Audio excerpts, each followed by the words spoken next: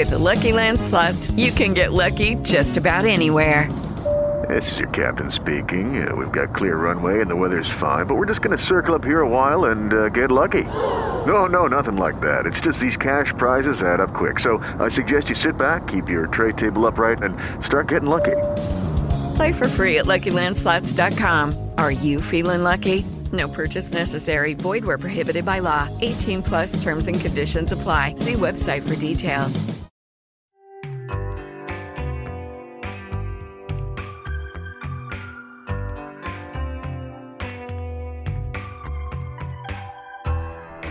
Salutations, Mets fans. Welcome to this week's edition, for all you kids out there, Mets Adjacent Baseball Perspectives Podcast. I'm your host, Jeffrey Paternostro. With me once again this week is Jarrett Seidler.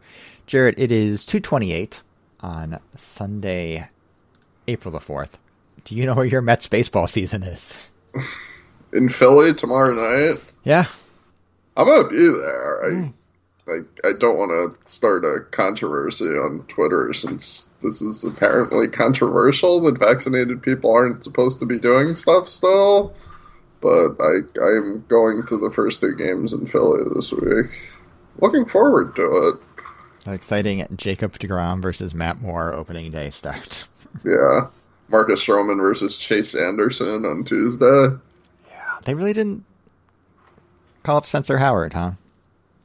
No, and they dumped Vince Velasquez in the bullpen. So yeah, which I mean they should have done that 4 years ago, probably. Yeah. The Phillies continuing to run out Velasquez and Pivetta as if they were just going to magically pull it together has been an interesting subplot over the last, 5 years at this point. Obviously, Pivetta's gone and Velasquez is in the bullpen because, hey, it's Dave Dombrowski now, and Dave Dombrowski does not really fuck around with this kind of stuff. He is going to bring in the Roll 45 veterans to fill those spots. Yep. I like that we literally told Jane last night this is mostly a Phillies podcast, and here we are. Yeah.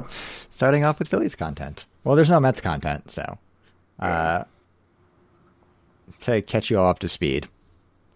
In case you haven't been paying attention, which, So we did a podcast very late Thursday night about the Lindor signing. Yes. Not much more has come out. They have not actually officially announced it yet. That's pretty common. I don't think there's anything there. Lindor did a press conference on Friday and also did CC Sabathia's podcast. Both of them are worth listening to. He touched on a number of issues, relating to his thought process during this.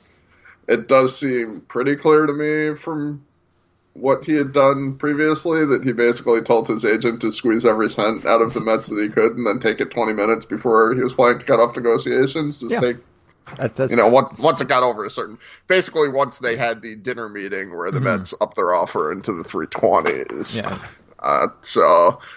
The reporting on this was just fucking stellar, by the way. As always. Yeah, I mean, both sides were using mostly local media, a few national people, mostly local media, to try and ratchet up the pressure on the other side. Yep.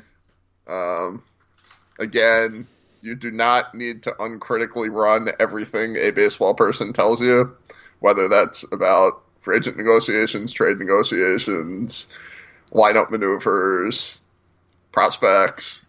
Lord knows that happens a lot about prospects. What's the old line? Journalism is printing something people don't want you to. Everything else is just PR. Yeah, stenography is my line. But, if whatever, you're going... this is it already doesn't matter, and it's certainly not going to matter in a week. Right, but it matters for it's going to matter for the Michael Conforto negotiations, which may or may not be ongoing, and it's going to matter for the Jacob deGrom negotiations, which may or may not be ongoing. And, everybody wants to play along because it's a social media era and it's quick hit information. But, that contract is pretty detailed. There's a lot of stuff in it. There's significant cash deferrals. There's a 15-team no-trade clause. I'm sure there's various perks. There's a big signing bonus. There were people reporting a couple hours before that deal was struck that there were no talks. Mm-hmm. How does that work exactly? You know, didn't we just say like 2 weeks ago that oftentimes when you're getting breaking news stuff like that, it's actually hours or days old because you're not getting stuff in real time? But the reporters will say it's not. Yeah. You know. Look, everybody knows how to play the game here, and everybody is playing a very specific game. Right. And, you know, I got a little pessimistic as this didn't get announced, even as I had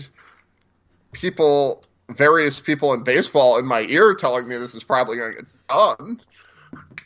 You know, including people that, you know, would have been more in a position to know than I am. Mm-hmm. You know, I started canvassing everybody I could come up with, and most of the people, this was essentially for my own sanity, I didn't report any of it or anything. Sure. Most people I talked to in the, you know, on Wednesday afternoon and Wednesday night still thought the deal was going to get done, even as every reporter on the planet was saying something between no ongoing negotiations, or negotiations had broken off, or stalemate that doesn't look good. Right. Except for Jeff Passan, yeah, who just happened to, on Wednesday afternoon, float a potential compromise solution that ended up being very close to what actually happened. How about that, Jeffrey? Yeah, I mean, whatever. I can't. In the moment, it's obnoxious. Yeah, somebody's gonna write a process story in 2 weeks about how all this happened. If you go back and compare it to the contemporaneous reporting, it's not gonna match, and that is what it is. And I'm gonna complain about it next time too. Much like that piece in The Athletic about the Mets-Mariners trade. Yeah, you know, it's you know, Lindor clearly wanted to extend with the Mets at a certain point, right? And, you know, they offered him an awful lot of money. You know, he got a market value free agent contract. If he was a free agent off this offseason, this is contract he would have gotten. He would have gotten something around 11 years and $365 million, which is about what he's getting between the two contracts. Right. I think it's $363. But that's, you know, if he was a free agent this offseason, this is what we would have gotten. Right. He wouldn't have gotten a lot more. He wouldn't have gotten a lot less. Short of having an all-time MVP level season or getting hurt, right? Right. No, I'm saying if anything between like a 3.5 and 6 win player, he's probably getting this money. If Cleveland had non-tendered him instead of trading him for whatever dumbass reason Cleveland does things, this is about the contract he would have gotten. Sure. If you combine the arbitration award and this contract, it's about what he would have gotten. So this is market value, which is fine. That's why you go and trade this guy for this guy. You get the exclusive negotiating window, and you get it done. Yes, the Sabre 2.0 philosophy on this is that the Mets only traded for the 1 year. Right. Because they paid him a market value extension on top of it. But that only works to the extent that it's not a unique player. Mm-hmm. You cannot get a Francisco Lindor caliber player on the market. Craig tried to convince me that Trevor Story is just as good on 5 and Dive. I disputed that. Yeah. But the other thing is, like, Trevor Story might get $300 million. Yeah. Would you be shocked if he signs for like 10 and 300 with somebody? Trevor Story's also a couple years older. Yeah. You know, this is back to the Mark Canna, Michael Conforto discussion. Yeah. Like, you can get... Your main man, Mark Canna. Right. He's a year older. Mm-hmm. Almost exactly a year older. You can get 4-win shortstop production with the market, let's say, every other offseason. But, Lindor might be better than that. And you really can't get roll 8s. Like, you just can't get them. They're very difficult to acquire. I mean, I guess we can get into a whole long discussion on whether Harper and Machado are 7s or 8s. I would probably argue 7 for both, but... Yeah, that's a... Machado, It's a tough one. Got breaking news as we're recording. Of course. Go ahead. Ty Bachelor's been designated for assignment. Oh my God. Anyway, Pittsburgh? Yeah. I think they bring him back. It was like the Sandy regime liked him. Sure. Third time through the order is not going well for Tariq Skubal. Yeah, that's going to be. I'm writing about him for finishing school, so I should say let's talk about the Mets. We're talking about what we've been watching. Let's talk about the Mets. Yes, was it Wednesday night we did a podcast, and Thursday morning the Mets opening day against the Nationals got kiboshed because the Nationals had a COVID positive and multiple people in contact tracing / the protocols. That eventually expanded to 4 players, begging the entire series. I want to talk about COVID for a minute because, I think there's a lot of stuff worth talking about here. I kind of mentioned at the top. I do think if you are vaccinated, you can, resume some level of normal activity. I would say limited capacity outdoor baseball is probably a reasonable, in consultation with my doctors, it's been determined that's a reasonable level of risk for me. Mm-hmm. So, but part of that is get the fucking vaccine. Right. And this has been an ongoing thing with the Mets. You now have 2 Mets players. I mean, it's not just the Mets, to be clear. Right, but you've had 2 Mets players over the last couple of days go out to the media and give the bullshit it's a personal choice line, and we're not really doing anything as a team. Get the fucking vaccine, you idiot. Come on. I'm tired of people making excuses for these guys too. I talked about this when you say it's a personal choice and this kind of stuff. You are, you guys are getting paid an awful lot of money, and part of that is to be public figures, and you're out there spouting anti-vaxxer shit. Yeah, so I'm of 2 minds. The personal choice is an anti-vaxxer line. No, I know. It's kind of weird that they're getting asked this question, and I get why they are,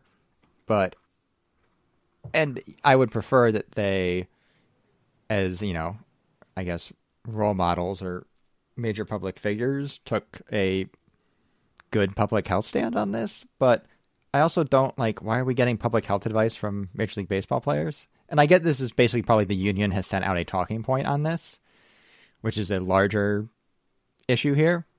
In sort of the greater context of labor relations. I am both pro-union in general and generally pro-MLBPA. They're fucking this up. They are fucking this up. I mean, I think the league, weirdly enough, handled it correctly by essentially putting in allowing to loosen the protocols. It's like the carrot and the stick kind of thing. Yeah. Because they probably can't get this actually spelled out in a collective bargaining sense. Yeah. I don't know. There's no, we talked about before we started recording, the only way to really, I think, enforce, I don't want to say enforce, but to really get, I think, more comprehensive herd immunity among the players at large is to literally, if you, the Nationals should forfeit the entire series, and these guys will get vaccinated. But I don't, because of where we are right now and the way Major League Baseball has handled the protocols in the past, guys can get infected. It's just, they're not bubbling. They're still doing commercial airplane travel in a lot of cases, and they're in airports and stuff like that. And in a lot of cases in the state they're in, they're not eligible. So I don't blame the Nationals. Right, no, yeah. We have no idea there was a lot of talk about this when the Marlins and the Cardinals had outbreaks last year. A little less when the Mets did, because there was less, there was less infection and less time off. But this, and it does become everything is a hammer for both sides in this. A lot of MLB's restrictions are also blatant security theater too. Right. MLB is doing the same corporate bullshit magic spray down stuff as everybody else, even though we've known for 9 months that surface-to-surface transmission is not significant with this particular virus. So, yeah, I mean, the idea that J.D. Davis and Michael Conforto are going to go out there and spout the same shit that Robert Kennedy Jr. is putting on Instagram, I'm, miss me with that stuff. And, if you don't want that to affect your fandom of those two guys, fine. But let's stop spinning this into something that it's not. These are bullshit anti-vaxxer lines. And to be clear, these are not the only people around baseball doing it. Trevor Bauer did it, and half the Dodgers backed him up. So, and that's what a lot of this comes down to is, maybe there's 23 out of 26 Mets that are going to line up for vaccines as soon as they're back in New York City, but nobody wants to be that guy to call out somebody in the locker room, even if, they're not doing it publicly. The guy, why? I know. But that's the culture of the game in a lot of ways. The reactions from most of the teams that have been asked about this, and most of the players have been asked about this, is, get the vaccination, and you've got teams out there touting that the entire team, almost the entire team got vaccinated. Houston, Detroit, the Angels, the Reds. You can choose to do that. You can, yes. That is a choice you can make. Right. And you can, as a PR department, and if you guys want to give me a call over this, go ahead. I know I'm tempting fate here. You can stop putting players out there that are going to say this line. Yeah. You no longer have clubhouse access to reporters, so the Mets PR department completely controls the narrative on this kind of stuff. The only reason you had to put Conforto out there today is because Cohen and Alderson kept pushing back their press conference, and people started speculating. You can find the pro-vaxxers on their team that are going to go, hell yeah, I got my shot, and put them out there when this is the major news story dominating your team. You can do that. That is something you can do, Mets PR department. If you want to call me and yell at me about this, go ahead. If you want to call Craig and yell at him that I did this, go ahead. But get your fucking shit together. So what have you been watching since there's been no Mets baseball? Oh, a lot of other teams. I've watched more of I've been staying up a little later than I should to watch more of the White Sox Angels series. It's been a fun series. It's the been Angels might be like those might be like the two MLB.TV teams, at least at this point in the season, because there's a lot of fun guys on both of those teams. And the Angels, with the 4 bullpen moves they made the last week of spring training, basically, I talked about this with Bradford. We did the AL West preview, and I think he might actually be right. They've gone from a really extreme stars and scrubs team to stars and average dudes, right? And that might be enough in that division. And this is something we discussed last week on the bullpen preview part of the podcast. It's not actually that hard to dig up the Steve Cisheks and Tony Watsons of the world to replace the Jerry's Familias and Dylan Betances. Yeah. So they got aggressive. They could guarantee them a major league spot, basically. And, Chris Rodriguez looked like he'd be a real multi-inning weapon, assuming his back holds up. The White Sox are a shit show because La Russa seems to still think it's 1986. It's, they're entertaining in a different kind of way. But they've also got a lot of really entertaining players. You get the Yerman Mercedes experience. Luis Roberts really entertaining. Nick Magical's really entertaining. Tim Anderson's really entertaining.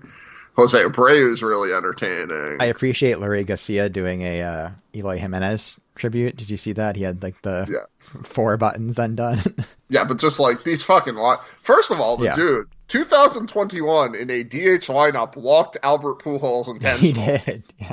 I understand Albert Pujols is literally his favorite player, of all time that played for him. The dude is washed. He was washed 5 years ago. Yeah. He walked Albert Pujols to pitch to Jose Iglesias, who was actually good last year. And like Jose Iglesias is more likely to hit a single in that spot than, I mean, in most spots than Albert Pujols, but especially in 2021. But he's been hitting Zach Collins and Leori Garcia ahead of Robert Madrigal. I would literally prefer he catch Yermin Mercedes to Zach Collins at this point. Well, it's not catch, it's DH. I know, but Collins did catch last night, but yeah. Yeah, that's fair. Yeah, like he seems to think Zach Collins is a regular. Yeah. Didn't start. They carried Andrew Vaughn on opening day and didn't start him. They started Garcia and Collins at left field and DH over Andrew Vaughn. And Vaughn, now, whatever, it's 2 games. Vaughn hasn't looked amazing, but... No, I'm not, But yeah, you make that decision. You carry him, you gotta play him. Like, you can't... you can't carry him and not play him. I need to switch. Yeah, I have no idea why I'm still watching this. Yeah, I've got the Yankees and the Blue Jays and the Phillies and the Atlanta. Ian Anderson. Brady Singer's pitching. I'll watch Brady Singer. Ian Anderson, 5 innings, 1 run, 7 strikeouts. He had like no fastball command either. Yes, but they couldn't touch the change. Yeah. The breaking ball looked all right too. Do you think Ian Anderson's change is still a project 55 pitch, Jeffrey? What else have you been watching, Jarrett? So an awful lot of people say that was only... We have a question about the Matt Harvey, Tanner Houck matchup for the third half of the show, so we'll cover that then. But I've been watching a fair amount of the Orioles-Red Sox series, too. I am not ready to declare Ian Anderson's changeup a current 8. Mm-hmm. It is certainly flashing 8. Sure. And it is certainly a potential 8 at this point, because when you flash an 8 pretty consistently over the course of 2 separate seasons, you might actually just be an 8. That is a thing.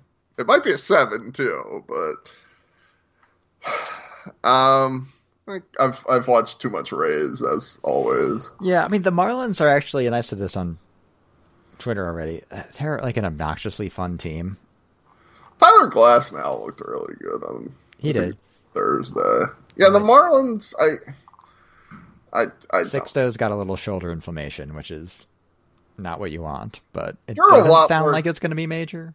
You're a lot more convinced Jazz Chisholm is good than I am. I'm not even convinced he's like...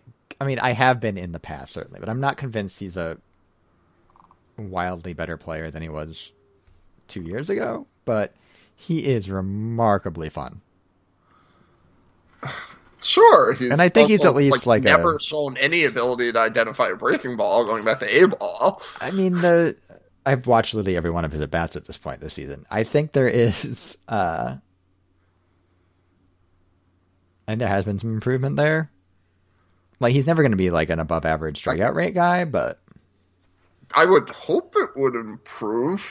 He's been bad up to this point. Like, I don't know why they're playing him at second base and Rojas at shortstop. I mean, I kind of do, but... Yeah, but Rojas can play... Like, Rojas has played second before. It's not like it's... Yeah, Chisholm was, he was not definitely a shortstop anyway. No, he was. And, like, Rojas is fine there. Like, he's not... I don't know. You know what's really struck out? Struck out in watching that series? Lewis Brinson is not figuring it out. I have no idea why they're still doing that. Like, he is... They don't have, like, a real center fielder, I guess. They do. They've started Marte. They've been running him out in left. Marte, like, I kind of... They're starting him over Adam Duvall in left. Yeah. And I just, Lewis Brinson's like one of those guys that's sneaky old at this point. He turns 27 in a few weeks. And, there is...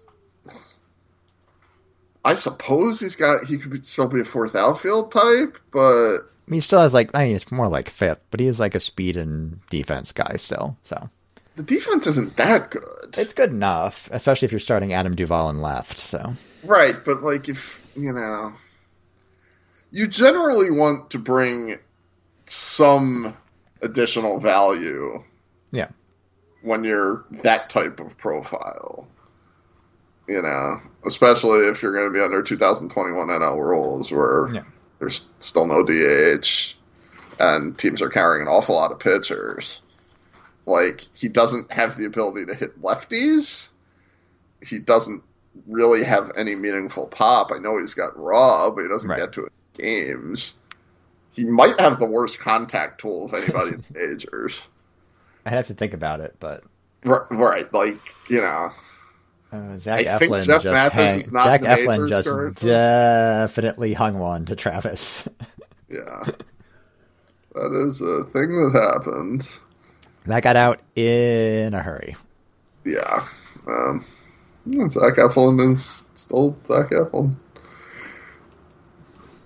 So, yeah, I haven't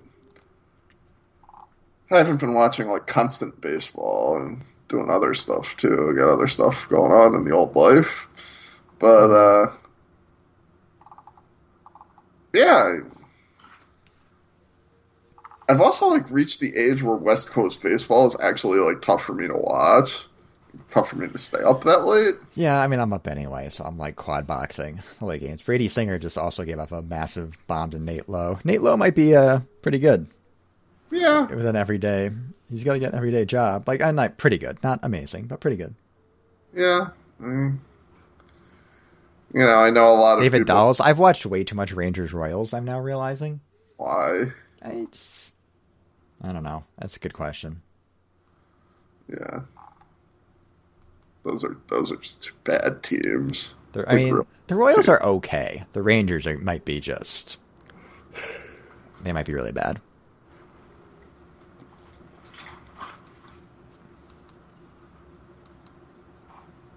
Yeah, so I kind of mostly been watching like the Eastern divisions. Yeah. And seen some of the Phillies Braves series. Yeah, it's, again, you don't want to jump to any conclusions off 2 to 3 games, but man, I still think the Braves are the best team in the division, but they probably should have done more to make that more obvious. Like, there's a scenario where Charlie Morton takes a step back because he's old, and like Drew Smiley's still starting here too. Yeah, and they had a lot of guys have like career years last year. Yeah, like I'm really not convinced that Marcell Ozuna is like a 5-win player. Max based Fried on the fact take that a step back. Yeah. Dansby Swanson had functionally a career year. Travis d'Arnaud functionally had a career year. Freddie Freeman obviously had a career year. Yeah. So again, all these guys might still be good, but I don't know if I put some head and shoulders above the rest of the division, especially with the pitching being a little more shallow than it was, at this time, I don't know, end of 2019 maybe, when you still had like hope for like, oh, Kyle Wright will figure it out, or Touki Toussaint can be a real weapon. You had Bryce Wilson. Like, you've had another year plus of these guys. It's kind of like, maybe not. Sean Newcomb might have still been in the rotation at that point. Yeah. Theoretically, Mike Soroka is going to be back. Yeah, he looked okay in the late spring start. So, but again, you never know until you know. Yeah. Like, there's some good things going on there, but it's like a weirdly high variance team. Yeah. Like, is Christian Pache really going to hit in the majors right now? Oh. TBD. Yeah. Is he going to hit in the majors ever? I mean, I think he'll be... I don't want to say the floor, but I think a reasonable outcome would be like better Ender and Ciarte. Yeah. Which will actually make Braves fans mad for some reason. I mean, the reason is because you've had people out there saying he's one of the 5 to 10 best prospects in baseball. Sure. I mean, it's... We have not ranked him quite that high, but we're not that far behind. So this is a lazy comp, but I want to make a point about this kind of profile generally.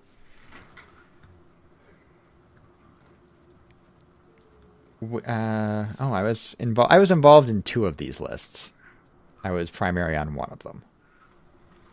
We ranked Manny Margot 61st, 14th, and 18th, which was higher than the industry at large, but before 2017, Pipeline had him 23rd and BA had him 24th, so whatever. I mean, the difference is, Margot, you're betting on the hit tool. With Pache, you're betting on the power tool. Hit tool's got to get there to get the power into games, right? Yeah, and like, Manny Margot's been essentially the,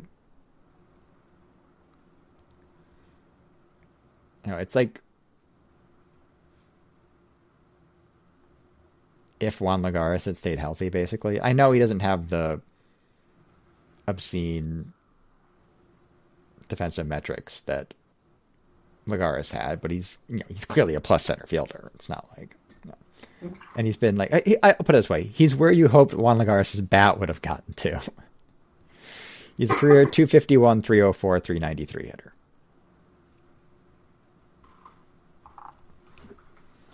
Yeah. It's like a nice, solid roll 5 starter. Yep.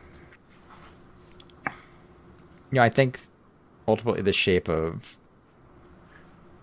Pache's production would be different. If he was if he was a 10% worse than league average hitter, it'd be like, I don't know, 240, 285, 400, something like that. Yeah. With that kind of defense, maybe even a little bit better defense. Yeah. I mean, at that point, we're talking about Juan Lagares, basically. Hmm. I mean, if Juan Lagares had stayed healthy, he'd be probably still starting. He's now hitting tanks. That's the Juan Lagares thing. Sure. Angels want him in the starting. Angels fans want him in the starting lineup. Sure, they do.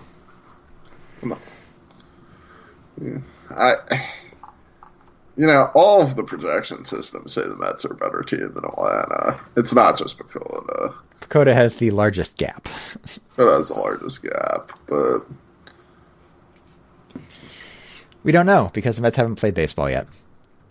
Yeah, it does sound like they might be starting Pilar on new opening day. I don't think they're actually going to do that, but I don't know. It is not happening, so I didn't think we'd be having the annual Brandon Nimmo is he a platoon guy controversy. It's literally Matt Moore. Like, so if they had actually played this series and Nimmo had started Thursday and Saturday and it's Sunday and Patrick Corbin started, yeah, fine, give Kevin Pillar a start.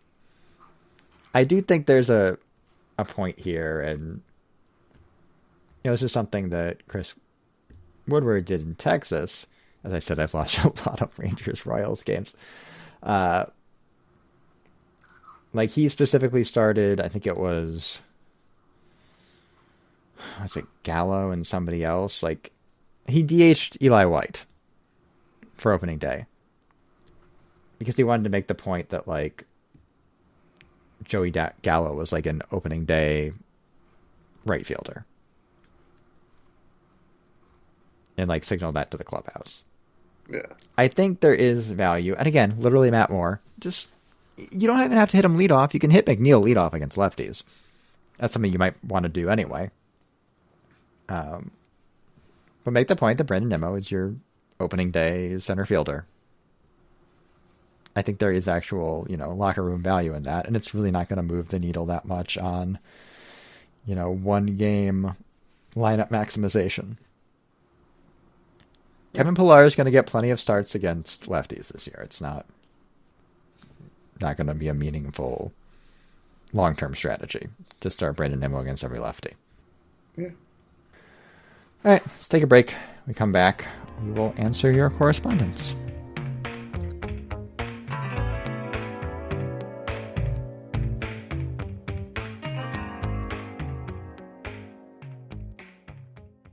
Lucky Land Casino, asking people, what's the weirdest place you've gotten lucky? Lucky? In line at the deli, I guess? Aha, in my dentist's office. More than once, actually. Do I have to say? Yes, you do. In the car before my kids' PTA meeting. Really? Yes. Excuse me, what's the weirdest place you've gotten lucky? I never win and tell. Well, there you have it. You can get lucky anywhere, playing at LuckyLandSlots.com. Play for free right now. Are you feeling lucky? No purchase necessary. Void where prohibited by law. 18+. Terms and conditions apply. See website for details. Welcome back. Now it's time for the third half of the show. Before we do the third half of the show, we do housekeeping. This is for all you kids out there, episode 274.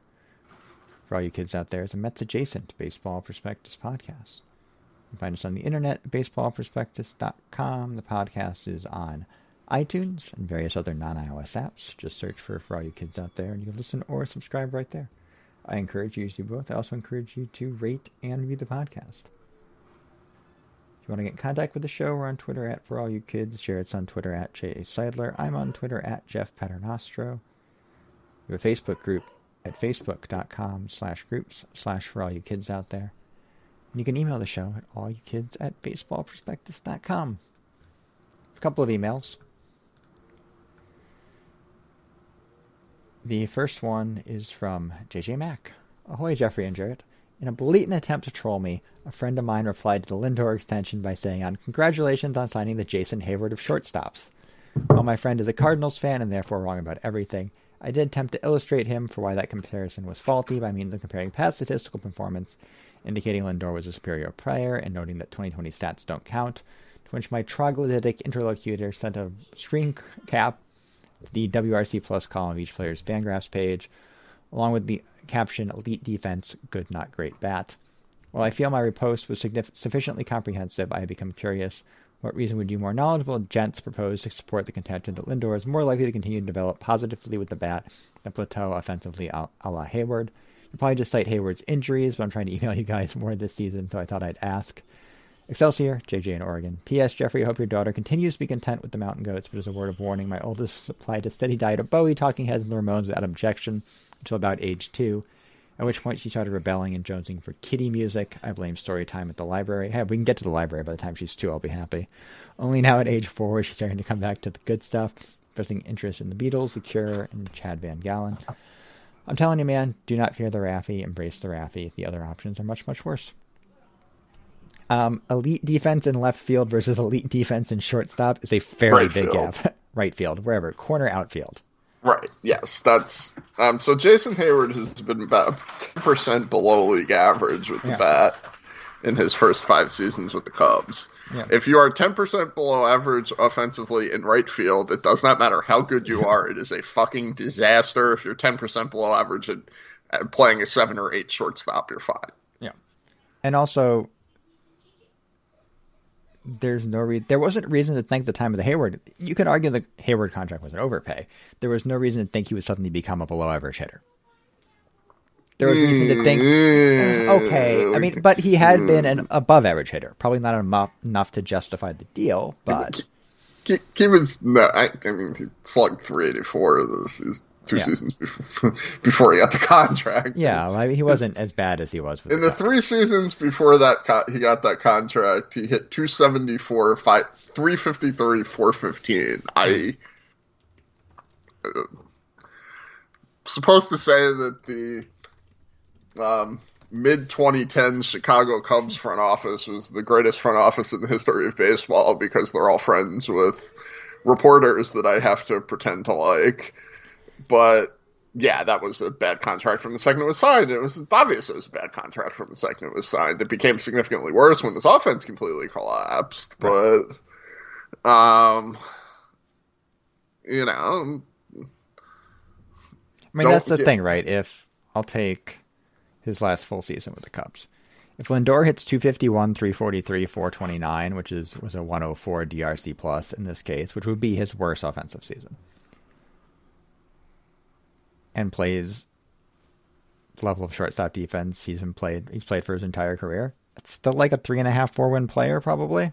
I would say the Jason Hayward contract was based off of a misunderstanding which was very prevalent on both the public and private analytics sides at the exact moment the contract was signed 5.5 years ago about A, the value of corner outfield defense, and B, the projectability of corner outfield defense moving forward, and C, the reliability of outfield defense metrics, which at the time were terrible both publicly and privately, and are now good privately but still terrible publicly. And he was a young free agent, which is also part of the driving force here. Yes, and also misunderstandings about the aging curve. And he did have injuries, and he did, like... Jason Hayward peaked as a player at age 20. It happened. Yeah, it does happen. And it was very the Sean clear. Burroughs problem, yeah. It was very clear by the time he was signing that contract that he had peaked as a player at age 20. Yeah. Like, that should not have been debatable at that point in time, but the Cubs were unable to see that and were unable to parse out the value of outfield defense and basically paid for his F-WAR or B-WAR or whatever. I mean, Warp said he was a 5.1 win player and a 4.5 win player in 2014 and 2015, the 2 years before the Cubs. Yeah, Warp, dude, they paid based on high confidence in... But he was a 25 corner outfielder. Yeah. Right, they paid for high confidence in defensive metrics that they should have known better about. Yep. And it was obvious at the time they should have known better about it, too. Like, This is not hindsight. That was obvious at the time. But, there's a difference between that and... We have a much better handle, by the way, on infield metrics and outfield metrics. Also true, yeah. And my belief is that is still true for private analytics too. Mm-hmm. We actually probably have the best on catching at this point. Yeah. But yeah, I mean, I would certainly feel more confident both in shortstop defense accurately measuring the value of shortstops, but also just going with a shortstop instead of a right fielder when you're signing a guy in large part based on his defense. Because, again, let's go back to Emmanuel Margot for a second. Sure. He's essentially the same player as Jason Hayward at this point. Yeah. They're about the same hitter. They're about the same defender. Also, Jason Hayward never hit 300 in a season. Did he even hit 280 at any point in time? Once the Padres reached a point in their contention cycle where they were actually trying to win, and once he hit arbitration, they flipped Margot for like a good, not great short reliever. Yeah. That's how much it costs to go get that guy on the market. Right. It does not cost an 8-year contract. Jason Hayward's I think career high that is something that teams have learned in the last few years. Career high in batting average is 293. His career high in slugging is 479. Lindor's is 313 and 519. Yeah, I mean, Lindor is a better hitter than he is, too, but that's all. If you're looking at the downside risk here, it's a lot lower because Lindor is a much better defender at a much tougher position. That's also reflected in the fact that Lindor got twice as much money as Hayward did. Sure. But there's always downside risk on signing a guy to for a 10-year contract. Yeah, I mean, it's 10 plus 1, so it's really 11. There's injury downside, although I'm sure the contract will be at least partially insured. Mm-hmm.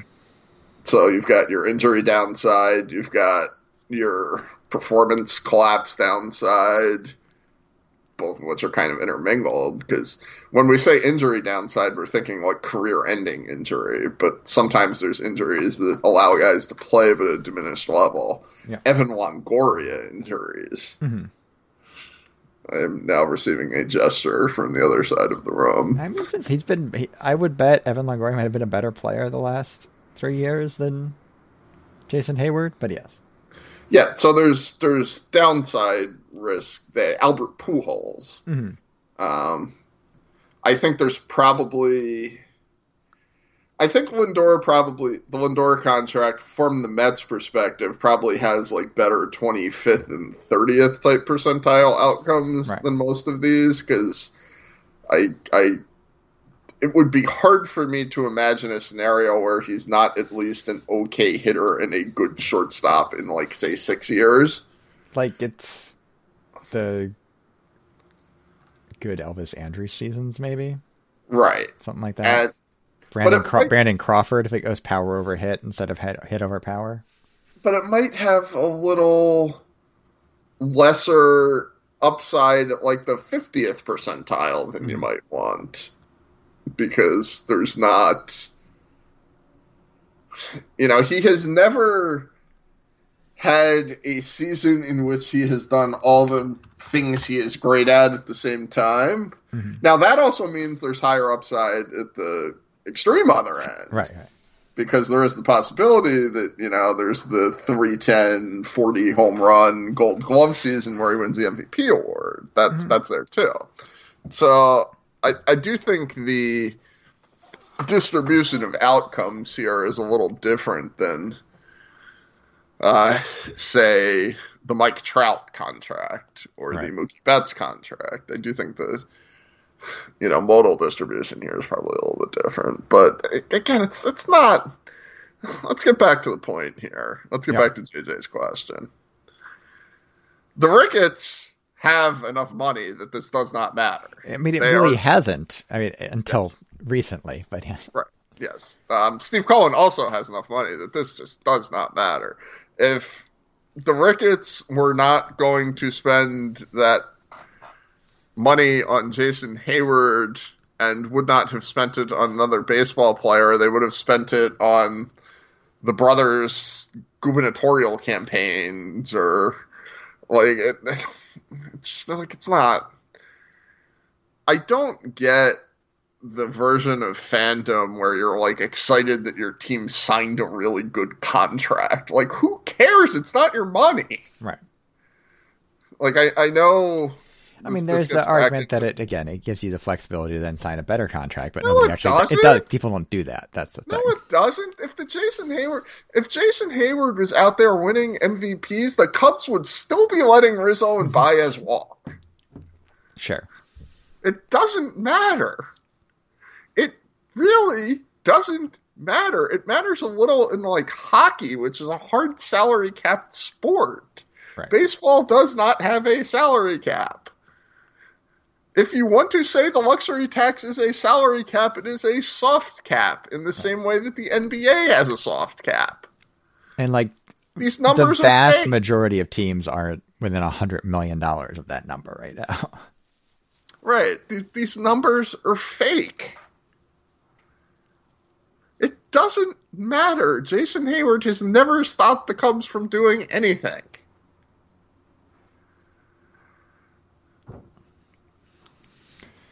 The early returns on the Arenado trade don't look great as Austin Gomber has loaded the bases with nobody out and just threw a wild pitch. Who could have possibly predicted? All right, let's go to the next email. This is from Matthew, Q for the P. Hi, Jeffrey and Jarrett. Since you have no Mets games to talk about this week, I thought a weird hypothetical might be interesting. What do you think the chances are that Jacob deGrom and Francisco Lindor are inducted into the Hall of Fame on the same day? Normally a 32-year-old and a 27-year-old would be pretty unlikely to be elected from the same ballot, but deGrom is going to have to wait a few extra years, and if he does ultimately make it due to the inevitable lack of counting stats he'll have, I imagine the number will be pretty low, 5% at best, considering that neither player is locked to have a good case yet, but I think it's pretty fun to dream about. Thanks as always, Matt. So, I think I've said this before on the show, relative to DeGrom's first Cy Young win. I think DeGrom is such a weird, unique case and going to be such an outlier in the counting stats relative to what we know about Jacob deGrom as a pitcher that he might not have to get the Burt Blyleven level buildup. Also because of the changing electorate. I don't know. He just it's going to depend a lot on what his decline phase looks like. It is. I mean, outside of Clemens, I don't think there's anyone that's won 3 Cys and isn't in. You can find 2 Cy Young winners. I think it's Santana and Brett Saberhagen, and I think Denny McLain might have won 2 too. There's a few that would have 2, and Lincecum, obviously. But yeah, I think I said to you recently, I think if he has 2 more seasons like his previous 3 and then a fairly normal decline period, I think he gets in. Yeah. I mean, how many pitchers have been, the best pitcher in baseball for 5 years and not gotten in? Probably more than with hitters, just because of the attrition with pitchers. But, I don't think like the Lincecum and Santana peaks are quite that long. You still got to do it. It's certainly not written in stone yet, but I don't know if there'll be like a 5-year gap. I also feel like Lindor is going to hang around longer than DeGrom too, because of the particulars of their skill sets. I mean, could DeGrom have like the late career Greg Maddux, given the present command profile and stuff, even if he starts to bleed velocity in his late 30s? Yeah. I don't know if he's going to want to keep pitching. They've already opened up some sort of extension negotiations, probably because, I don't know if DeGrom's camp has indicated to them they're definitely opting out, and they should absolutely opt out, because, again, as you said with regards to the Hayward and Lindor stuff, that Francisco Lindor is not going to stop them from writing a $250 million check on the back of the post opt-out years at this point. And that's the thing they should do. Yeah. Because there's like sort of like soft value here with keeping DeGrom in a Mets uniform for his entire career, but there's actual like hard value of having Jacob DeGrom Day and the Jacob DeGrom retirement tour and Jacob DeGrom going into the Hall of Fame as a Met and Jacob DeGrom getting his number retired and selling more Jacob DeGrom jerseys. Like this all, does it add up to $250 million? No, but he's probably got to give you that value on the field anyway, so.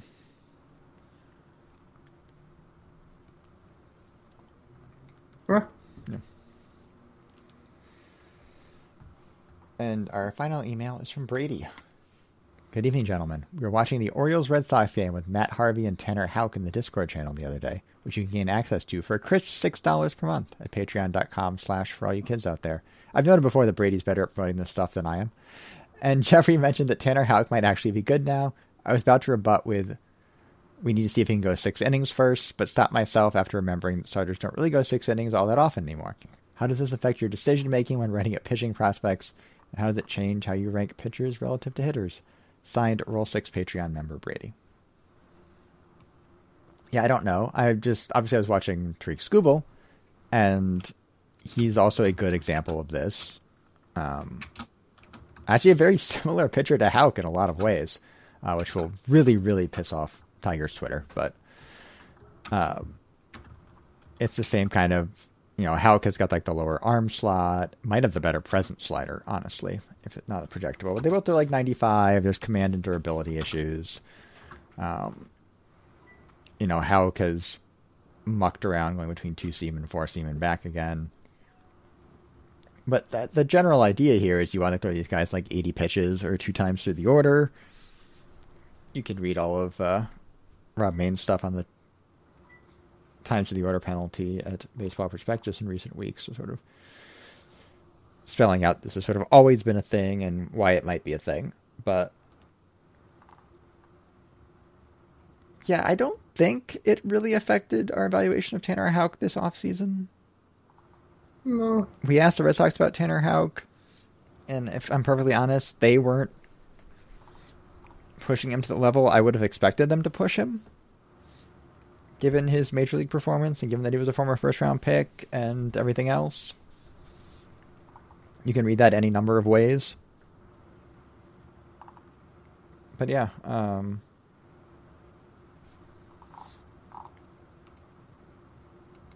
I've started to spell this out in the OFP a little more, where I'll write someone's like an OFP 55 and say like this is a number 3 starter on talent, but he's only going to throw 150 innings or something.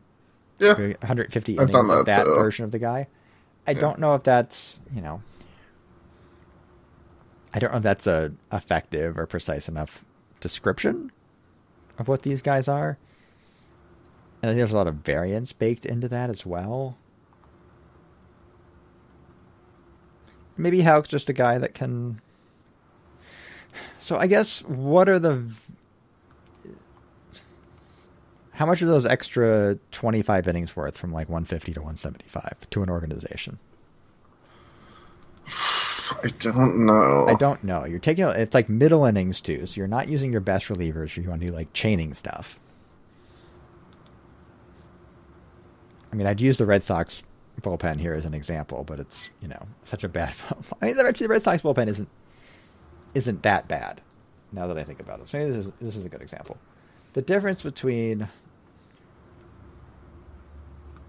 I don't even know how to phrase this, but I was going to say if I was trying to find a pitcher on the Red Sox that's going to consistently get like into the 7th inning, but that probably is not a thing that exists in 2021.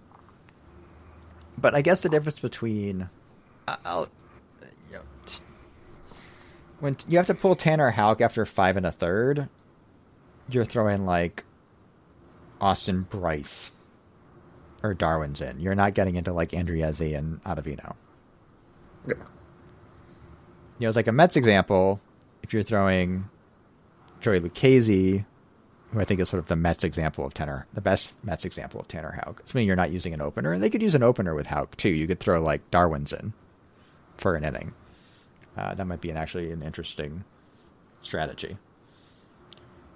You're going to see like Dellin Betances instead of Trevor May. Like, the way the Mets are going to draw up most Jacob deGrom starts this year are deGrom for 7, Trevor May for 8, and Diaz for 9, assuming it's within 3 runs.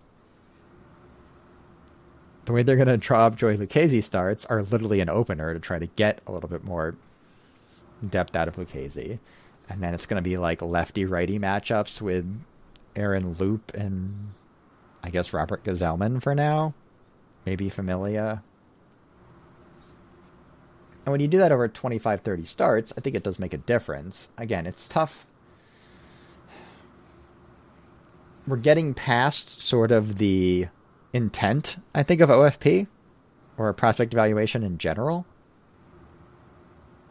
We probably shouldn't start that podcast. Right. But I mean, the ultimate question that we're trying to answer is how good do we think this guy is going to be? Like, I think, as you said, I think Tanner Houck might be good now. You can figure out the rest, basically, if you're a major league organization. I think Chris Rodriguez is good. He's going to use in a very different way than Tanner Houck. Is he really long term though? Yeah, maybe. Yeah. I don't know. Right, you're ultimately just trying to fill innings, right? That's all it is. Well, get outs. You got 27 outs you got to get. Yeah, yes. You got 27 outs you have to get. Right, good innings. Go to the Facebook group because we do have one Facebook question.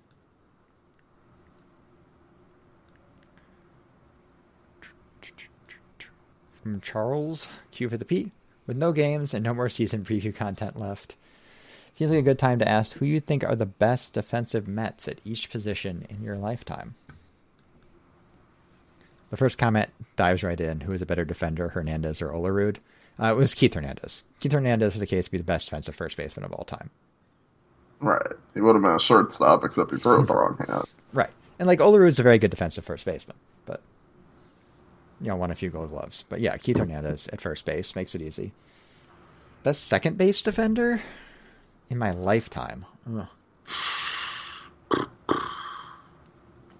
Fonzie, I guess, probably. Yeah, I was going to say Alfonso before he screwed his back up. The Mets have not had a whole lot of good second basemen in this time frame. Yeah. I guess lifetime goes back to 86 for both of us. Yeah, we'll put the cutoff there. That's fine. Yeah. Like the 86 group, though, right? Yeah. So I'm trying to... Like, I don't have the ability to compare like Wally Backman or Tuffle, and then you get into Rafael Santana against Ordonez. I mean, the answer is going to be Ordonez for shortstop. So yeah, I think the answer is Edgardo Alfonso. Yeah, but I don't have the ability to compare Tuffle or Backman here, really. Third base is Robin Ventura. I don't think that's particularly difficult. Yeah, I think that's right. Shortstop's Ordonez. I don't think that's particularly difficult either. Francisco Lindor has not played a game as a Met yes. yet. That will change. Honestly, that will change literally tomorrow.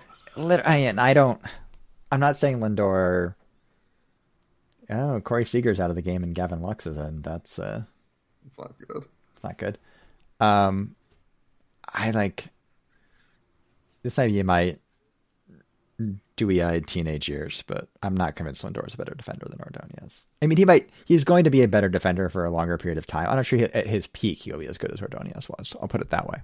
I think we should do outfield as 3 spots as opposed to, because I really don't want to have to think about I think the answers to this are Juan Lagares, Carlos Beltran, and Mike Cameron. Yeah, I think that's probably right. If you want to get into corners, I don't even know.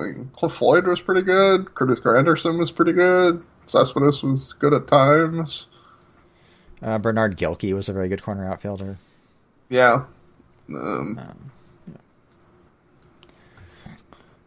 Catcher is probably just Gary Carter. Yeah. They haven't, I know Piazza comes out pretty well by our framing metrics, but I think on overall imbalance, I'd take Carter pretty comfortably. Yeah. Best, I really care about best defensive pitcher. Does anyone actually care about that? I mean, R.A. Dickey was a very good defensive pitcher. Yeah. The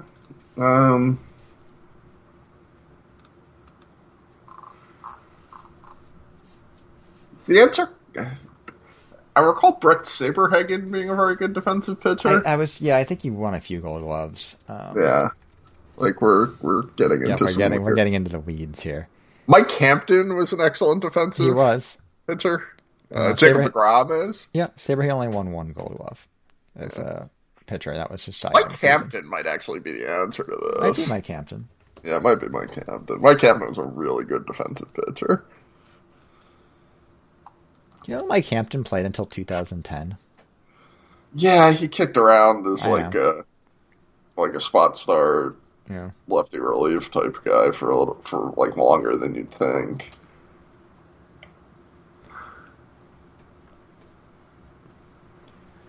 All right. I don't think there's much for wrestling. I'm aware that the Ibushi... I saw that Brady tweeted that the Ibushi Australian match was good, but not as good as you'd think, which, I don't know, I'm going to get around to watch it, maybe at some point. I'm just not super... I still haven't watched Dynamite from this week. I'm informed it was Dynamite was very good. Yeah, I'll get around to it before next week's Dynamite, listen, probably. I said on the podcast a couple weeks ago I was canceling my New Japan World subscription. I canceled my New Japan World subscription. I have no intention of watching this. Go throw that $10 a month to Dragon Gate. Watch some Dragon Gate. I did not... I heard the show was not particularly good. No. I am not surprised because, New Japan hasn't been good for a bit. Yeah. Really since Naito won the double titles. Granted, that's been basically the length of the pandemic, and they're off for several months in there, and Gavin Lux just fired one from the 5.5 hole, shoulder high. Alan Forel, who's obviously a very significant Japanese wrestling fan and has been a huge New Japan fan for the last decade. A bag average, boring show with an endless list of things that turned me off. This is the least I've cared about New Japan since I became a fully invested fan of their product in April 2007. Best of luck to them. It was a good run. That's basically how I feel right now. I didn't watch this show. I can't imagine getting into New Japan in literally April of 2007, but... yeah, sure. Take a look at... New Japan really didn't get good until, Chaos really formed. Yeah, I guess Sakura Genesis. I was going to look up the Sakura Genesis show in... Yeah, I know a lot of 2007, but not a thing that exists, apparently. A lot of people put the turning of the tide either at like the Minoru Suzuki Tanahashi feud, which I think was 2012, or Okada's return. I would actually backdate it a little more to Nakamura's heel turn in the Chaos formation. But in any event, all of these are several years after 2007. I have found the week that was in New Japan Pro Wrestling world history. 2007 was Black Tights Nakamura having 2-star matches in every main event that was ever happening. I just want like a good card from. I have to go to cage. I don't want to go to cage match. I gotta take the dogs for a walk. But we're gonna do this, and then we'll wrap up. I just saw Giant Bernard, so there's also that. Giant Bernard was there in 2007, apparently.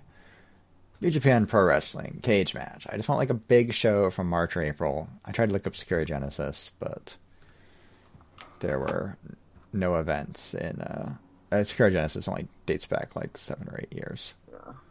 It doesn't go all the way back, so we will quickly find a 2007 big. It was April 2007, so I assume something happened. Let's find out how Alan 4L got fully invested. It's only on this page. April 2007. That was apparently when 35th anniversary tour. Yuji Nagata and Tanahashi were feuding over the IWGP title. Yeah. So let's see if there's like a big show here. Sure. NJ. All right. New Japan Wrestleland. Nice. This is like a Cork and Hall show. Is that something? I'm just gonna like. It was their 35th anniversary tour. Yeah. Here's the card. I have the card. Okay. We'll go top to bottom here, or bottom to top. El Samurai and Yujiro defeat Hirasawa, who I believe became Captain New Japan, and Ishikari, who became Taichi. Yeah. That was, I assume, a Young Lions match. Right. 6-man tag. BB Hulk, Jushin Liger, and Mulatto Collection AT defeat Koji Kanemoto, Wataru Inoue, and Young Lion Tetsuya Naito. Amazing. I kind of want to watch this show now just to see. Riki Choshu and Izuka defeat Hanma and Yano. Okay. Oh, God. This is a match so funny. I can't even... Yeah. I really want to see this match right now. Manabu Nakanishi defeats Orlando Jordan. Wow.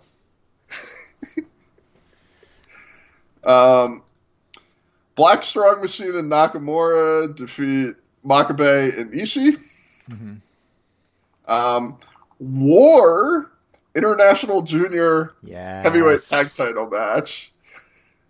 Gato and Jado defeat Misaki Mochizuki and Kanda. Makes sense, yeah. IWGP Junior Heavyweight Title match. Minoru, this is Minoru Tanaka, defeats Reisuke Taguchi. Yeah. IWGP Tag Title match. Giant Bernard and Travis Tomko. Yeah. Defeat Tenzan and Koshinaka. Koshinaka was old even at this point. Yes. So was Tenzan, frankly. Yeah. And the main event, Nagata beats Tanahashi to win the IWGP title. That got 4.25 stars in the Observer. I kind of want to watch this show. Oh, God. I just... It seems like it would be bad. It does seem like it would be bad. But hey, whatever... Yeah. Might have been better than Secure Genesis. It sounds more interesting than Secure Genesis. This was also around the time when they were doing a lot of TNA involvement in New Japan, and I'm wondering if that's how Alan got involved, because that would at least sort of make sense. All right, that's good. I can go walk the dogs now that we've done a cage match wrestling segment on the show. There will be Mets baseball to talk about next week, probably, on another edition. But for all you kids out there,